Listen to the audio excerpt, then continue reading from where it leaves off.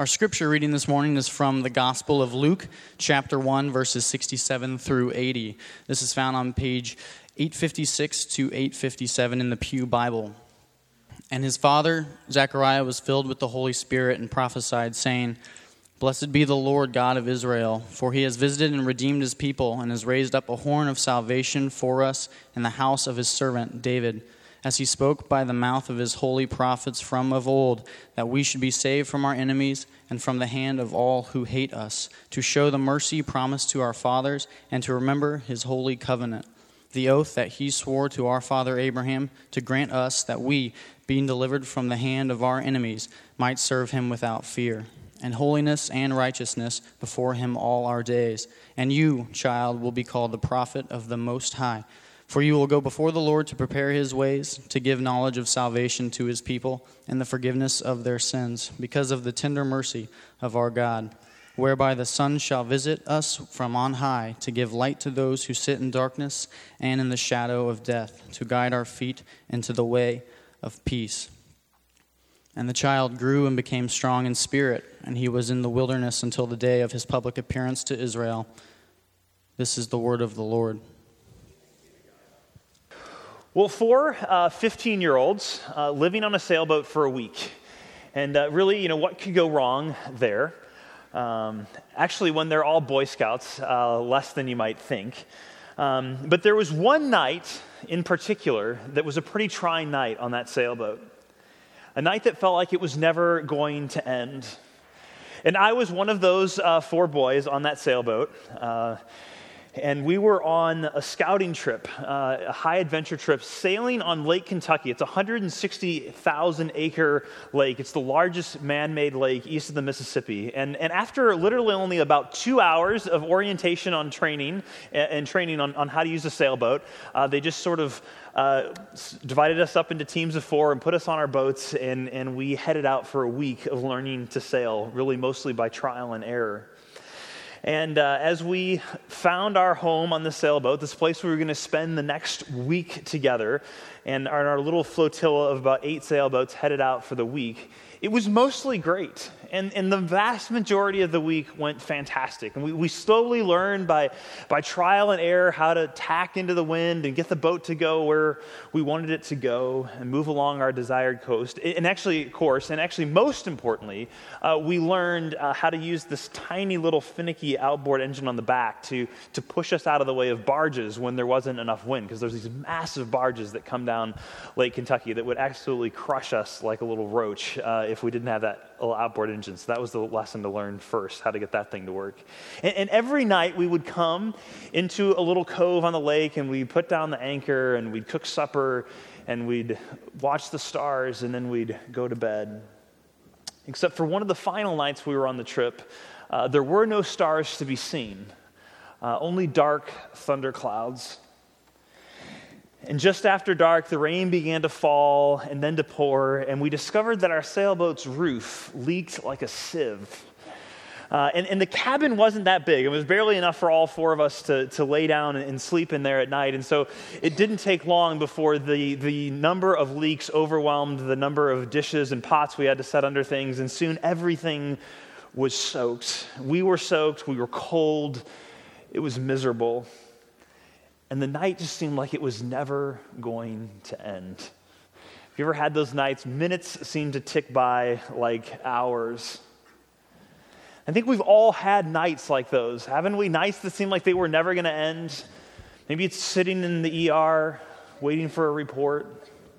Maybe on a long drive alone sometime. Kids, maybe it's that terrible nightmare that wakes you up. Parents, maybe it's waiting for a child to come home, or at least for a text to say they're on their way. Maybe it's that night with the teething baby that just won't go back to sleep. Tossing and turning, waiting for better news. Darkness makes us feel tired and alone and vulnerable.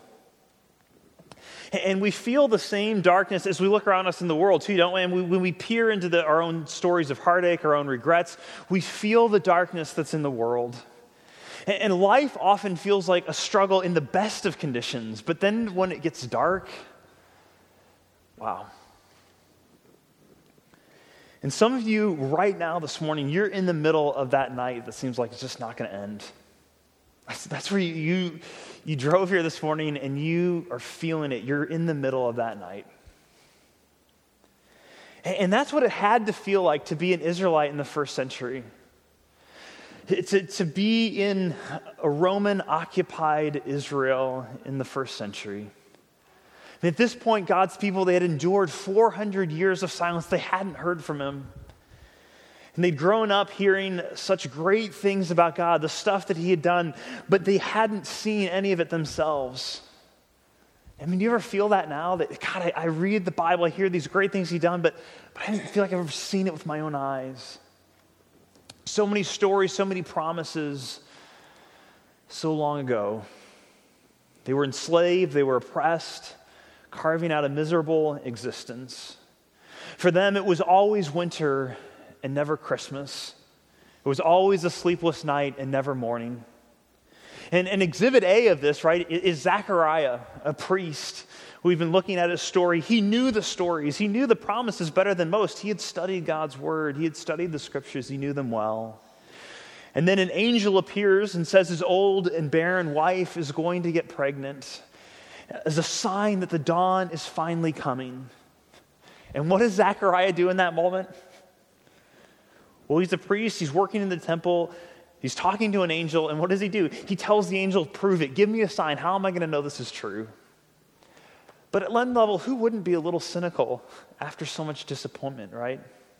When the night had lasted so long, it's hard to even imagine what the sun would feel like. And in the dark, we fumble around for just about anything to give us a little light, our cell phone, a flashlight, anything just to bring a little comfort and clarity, right? But in those long, dark nights, what we need most is for the sun to rise, for the dawn to break and the light to overwhelm us. And that's exactly what Zechariah says is happening to our world. I mean, sure, he started off cynical, skeptical, but now he's had 9 months to think. That's where Luke picks up his story here. And his son is now born. And the last sign that the dawn was near, as a sign that the darkness is about to lift. And he sings a song of hope. That's what we heard, Zechariah's song of hope. And this is how it ends. Because the tender mercy of our God, whereby the sunrise shall visit us from on high, to give light to those who sit in darkness and in the shadow of death, and to guide our feet into the way of peace. See, Jesus comes like the sunrise after an endless night. And the same is true today, no matter how dark it feels. See, the sun will rise, for the night is nearly over. The sun will rise, for the night is nearly over. And when the sun begins to rise, when Jesus comes into our world like a sun peering over the horizon, 3 things happen. We begin to see more clearly. We begin to fear less deeply. We begin to live more purposely, to walk more purposely. So when the sun begins to rise, we begin to see more clearly. We begin to fear less deeply. We begin to walk more purposely. And that's the story that Zechariah records in his song. And I hope it's our story as well. Because when the sun begins to rise, everything changes. And we begin to see more clearly. Zechariah goes from cynicism to faith, willing to challenge everything that's normal. Because now he can see. And when Luke picks up the telling of Zechariah's and Elizabeth's story here in verse 57, a few verses earlier than what Jake read for us, 9 months have passed. And it was time for Elizabeth, who was another impossible person, just like Mary, to give birth to their son. And she gives birth, and everyone is absolutely astonished. And the text tells us that her family and her relatives and their neighbors, they all hear about this great mercy that God has shown to Elizabeth, this incredible miracle. And they gathered around to celebrate the birth of this boy. And perhaps maybe even Mary and Joseph were in the crowd of relatives that day. And on the 8th day after this baby was born, the time came to announce the name. And of course, the crowd of family and friends, they all know what his name is going to be. Zechariah. I mean, Zechariah Jr. This is This is the name, this unexpected gift of a son so late in life. Of course, you're going to name him Zach Jr. And remember, at this point, Zechariah can't speak. That was what he ended up with after challenging the angel. He hasn't been able to speak for over 9 months now. And so when the crowd says, he will be named Zechariah, Elizabeth quickly jumps in and says, no, his name is going to be John. But poor Elizabeth, they don't believe her. I mean, can you believe this crowd? They won't even believe the kid's own mother about his name. I mean, it's so obvious to the crowd. Of course, you name him Zechariah. That's the normal thing, the right thing to do in this situation. Name the boy Zechariah. I mean, maybe they think Elizabeth's just experienced a little case of mommy brain after all those late nights. They don't know, but what's going on? Not John. His name is Zechariah, of course. And so they ask for a second opinion. They say, let's go get the boy's father. And so they ask, and they say, look, no one in your family is named John. What's his name really going to be?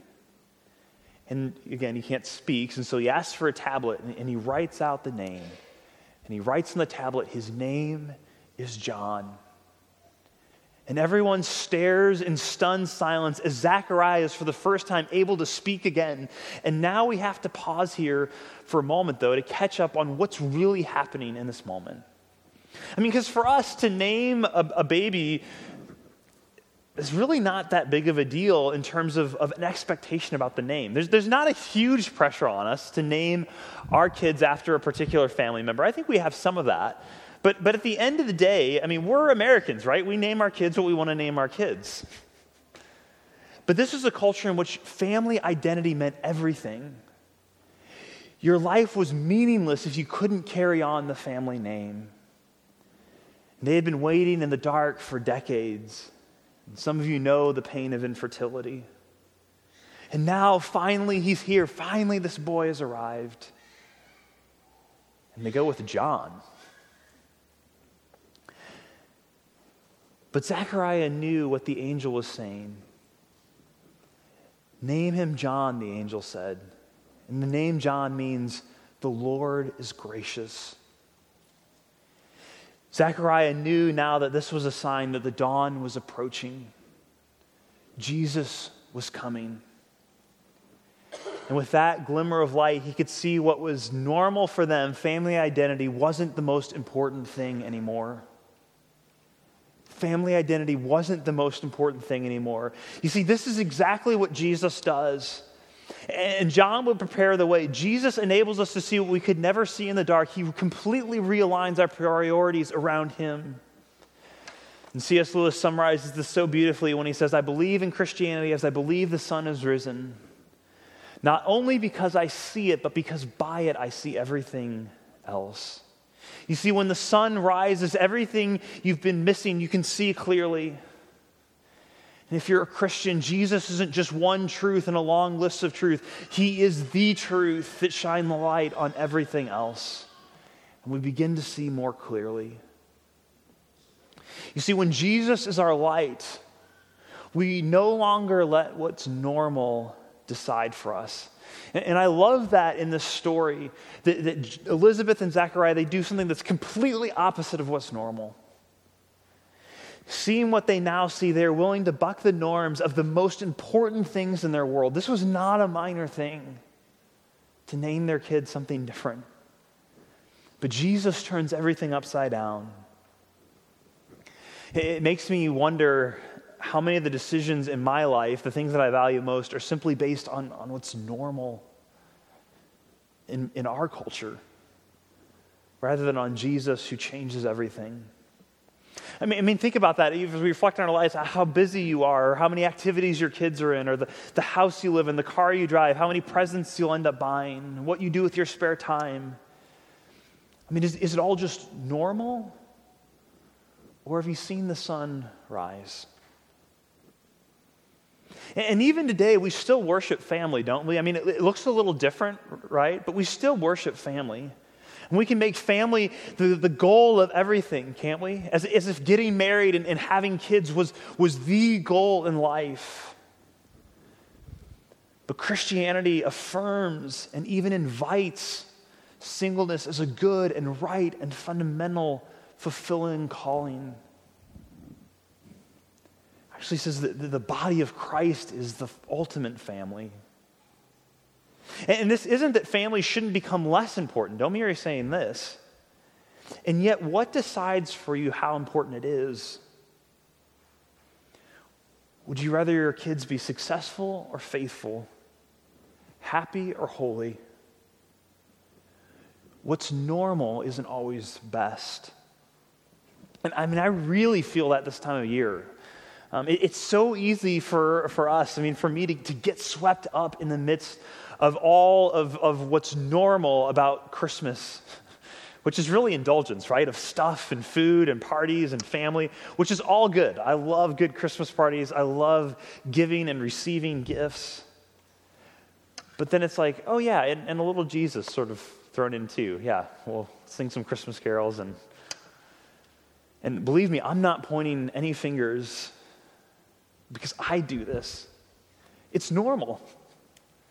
But is that really what we want to make our decisions for us?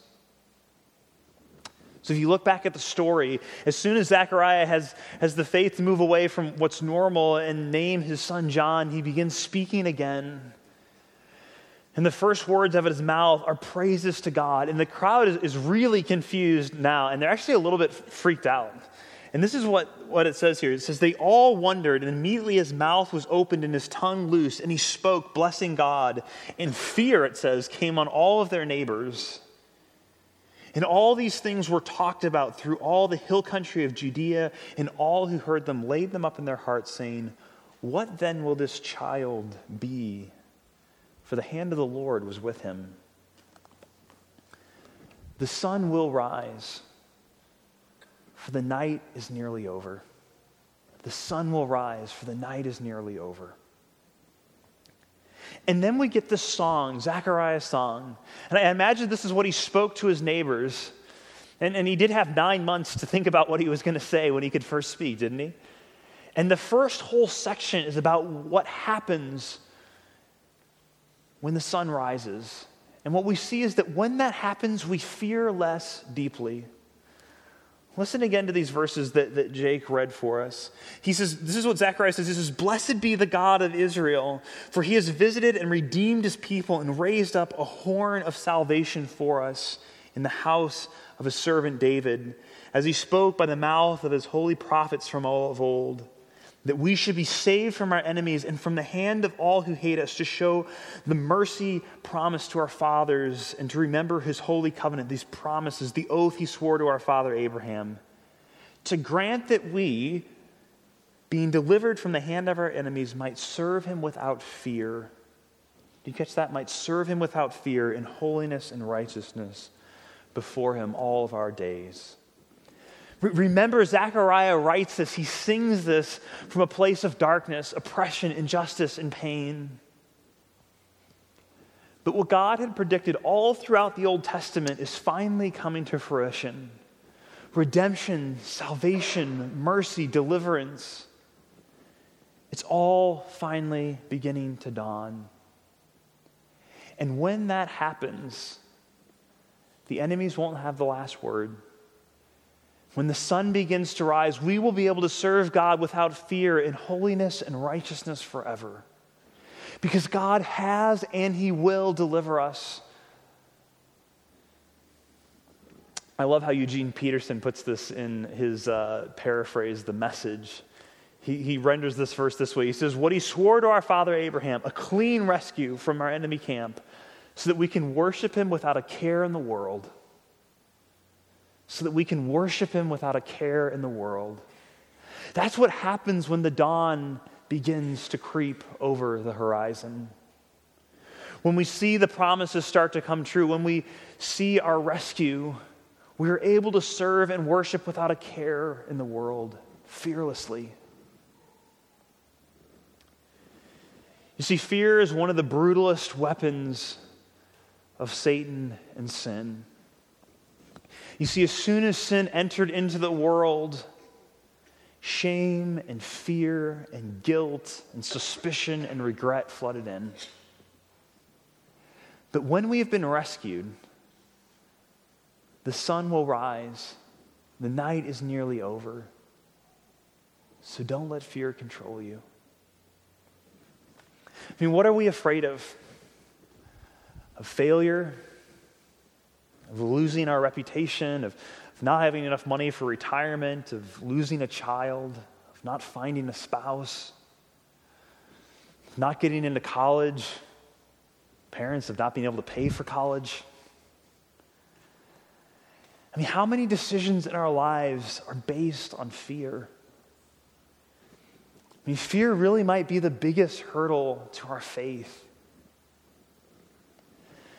So how do we overcome fear as we sit in the midst of darkness? I mean, how do we experience what Zechariah talks about here of this serving God without fear? How did Zechariah settle his own fears? What we see in this passage that I read is that he reminds himself of God's promises. And that's what he's been doing in these verses. God's promises, they're like instruments in a plane that let you fly when you can't see. Because all of us go through periods of time where we feel like, God, I don't see you, I don't feel you. It's clinging to his promises that let us do that. When I was in Kenya back toward the end of October, in the country on the way back, we took a small plane for part of it. And it was pretty cool. I got to ride in the co-pilot seat for the entire flight. And it was awesome. I loved sitting in the co-pilot seat. As I peppered, I was like a 7-year-old boy in the cockpit. I was peppering the pilot with questions the entire flight, and he walked me through all the instruments, the ground radar, the radio beacons, the GPS systems, the altimeters, the compasses, all things that allow the plane to navigate when the pilot can't see anything. And then I got to experience a little bit of it firsthand because we were flying along the outskirts of a thunderstorm, and for several minutes we were completely engulfed in clouds, unable to see even a few feet in front of the plane. And yet the pilot was completely calm, trusting the instruments. You see, in order to live fearlessly, we must trust the promises that have been made in the dark. But take heart. The sun will rise, for the night is nearly over. And when the sun begins to rise, we also begin to walk more purposefully. Look at how Zechariah ends his song in verses 76 through 79. He says, "And you, child," meaning baby John there, "will be called the prophet of the Most High. For you will go before the Lord, you will go before Jesus to prepare his way, to give knowledge of salvation to his people and the forgiveness of their sins, because of the tender mercy of our God, whereby the sun shall rise, whereby the sunrise shall visit us from on high, to give us light to those who sit in darkness and in the shadow of death, to guide our feet into the way of peace." Did you notice that language at the end there? The language of feet, of way, and peace? The path that our feet walk, the way, this is a common biblical language to describe the way we live our whole lives. And if you read through other parts of the New Testament, the letters of the Apostle Paul, for example, when he talks about walking in a manner worthy of the Lord, he doesn't just mean talking about how you walk the dog around the block. He's talking about the whole of our lives. How do we conduct ourselves? And you see, one of the prime benefits that comes from the sun rising, the light dawning, is peace. Peace between God and us, first and foremost, and peace between us and our relationships with one another, peace between us and creation. The life, the walk that Christians walk is one marked by peace. But you see, this peace is only made possible because of the mercy of God, which has made possible the forgiveness of sins. You see, until our sins are forgiven, we will remain sitting in darkness, plagued by the shadow of death. But the good news of the gospel is that sins can be forgiven. You see, the fundamental difference between religion and the gospel is that religion primarily offers plans for self-improvement, while the gospel proclaims good news of the forgiveness of sins. Religion offers self-improvement. The gospel often offers good news. I was reminded of this week when Rachel sent me a text after having read an article online. It was some article about how to be a good wife, and she basically wrote back, "I'm sorry, I've failed on all these things." And she was apologizing for not having lived up to the expectations in this article. And so I clicked the link in the text, and I read the article she sent, and I noticed that it was a good article. It was full of great advice. It really was. It was a great article. Great advice. But that was it. There was no hope at the end of the article for what to do if you haven't lived up to the advice in the article. And then I noticed the source. It was from a Mormon content provider. And then it all became clear. Because religion only offers good advice without any hope for what to do when you fall short. You see, good advice, even the best advice, if that's all it is, will always leave you feeling guilty. C.S. Lewis pointed out, if Christianity only means one more bit of good advice, then Christianity is of no importance. For there has been no lack of good advice for the last 4,000 years, and a bit more makes no difference. But Christianity, the gospel, is not good advice. The gospel is good news that frees and transforms you. In the gospel, your sins are forgiven. Your adoption as a son or daughter of the King and Maker of the universe is secure. You are given life to the full both now and forever. You see, religion sounds like, I think I can, I think I can, I think I can, I think I can. But the gospel sounds like, nothing in my hands I bring, simply to the cross I cling. Naked come to thee for dress, helpless look to thee for grace. Foul I to the fountain fly, wash me, Savior, or I die. The gospel sounds like when Satan tempts me to despair and tells me of the guilt within, upward I look and see him there who made an end to all my sin. Because the sinless Savior died, my sinful soul is counted free, for God the just is satisfied to look on him and pardon me. The gospel sounds like amazing grace. How sweet the sound that saved a wretch like me. I once was lost, but now I'm found. Was blind, but now I see. Don't ever confuse good advice with good news.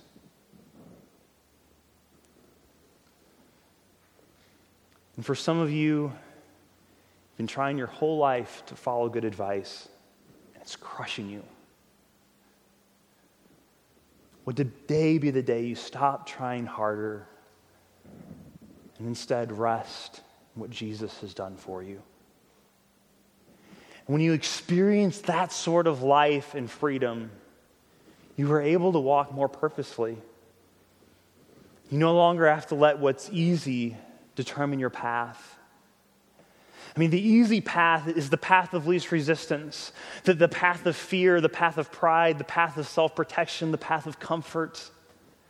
But the gospel beckons us into a path that is choosing what is better over what is easier, what's right over what is comfortable. As I was thinking about this week, I was reminded of one of my favorite quotes from a man named Thomas Brooks. He was a Puritan writer, and he has this great little book called Precious Remedies Against Satan's Devices. And he writes, there is more evil in the least sin than in the greatest affliction. There is more evil in the least sin than in the greatest affliction. What he means, in other words, he says, Satan tells us that little sins, especially if they bring us comfort, are no big deal.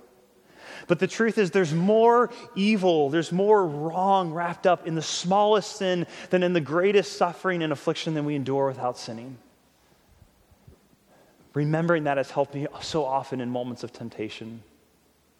There's more evil in the least sin than in the greatest affliction. You see, if all we have is good advice, we choose comfort and ease every single time. But if we have good news, if we have hope, what is easy no longer controls us. We can choose what is right over what is easy because we know that the sun will rise, for the night is nearly over. Now, it's important to remember that sunrise takes a long time. Right? If you've ever gotten up early to watch the sunrise, it doesn't happen all at once. It takes a long time. And Zechariah, he never lived to see Jesus die and rise again. And neither did John. If you know a little bit of John's story, he's executed before Jesus is crucified. But both Zechariah and John knew that the sun was rising, that the night was about to end. And in the middle of a long night that seems like it will never end, we must remember that the sun will rise. And when it does, it brings warmth and beauty and clarity. The promise of a fresh start, the hope of a better day.